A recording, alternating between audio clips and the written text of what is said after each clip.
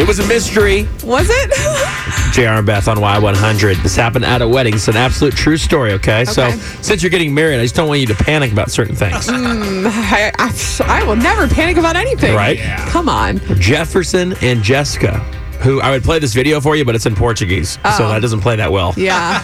Anyway, they're at the altar, getting married. Jessica expresses her vows. Oh, God. Everything's heartfelt. Everybody's watching. Everybody's into the moment. Are inseparable since they met. Jefferson then continues on his vows and says, I have to tell you something. I have to confess something. I need to confess my love for somebody else who is here right now. Huh? So people are like, is it an ex-girlfriend? Is it what? What is happening? No. Jessica starts to tremble. Yeah. Starts to shake. Got passed out. Starts to freak out. Everybody gasps with, Yeah.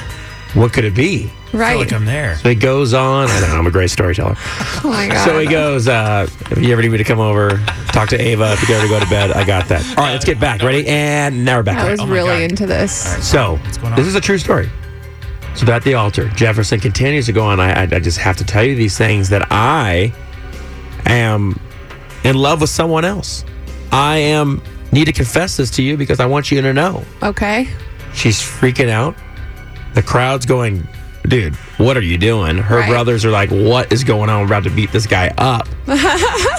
And then he reveals who it is that he loves so much. Okay. It, in fact, is Jessica's daughter from a previous relationship, who is 8-year-old Giovanna. And says, you know what? I may be your stepfather, but I love you so much. Let me give you a quote that he said. This is unbelievable. This just feels right here. Oh, my gosh. He says to the 8-year-old with the microphone, brings the 8-year-old up to the altar and says, if I could ask God for anything, it would be to have you as my daughter. I would be the proudest father and in the world to have such a beautiful, intelligent, and educated daughter like you. That's so sweet. Giovanna, the 8-year-old, responds to her new stepdad and says, I feel like you may not be my biological father, but you're my father of my heart. Of course. Aww. That's adorable. Still might have been slightly angry that he made me tremble at the altar. But, But how cool of a moment. What a smart guy to say, listen, I got the whole family, the whole package. Yeah. Chris Jansen calls them bonus kids. That's He married into that same situation. Yeah. So I just thought that was an amazing story and very clever on his part. And that's kind of cool to torture her a little bit up there. No, it's not cool at all, actually. No? I'm trying not to ruin your story, but I would have been really angry.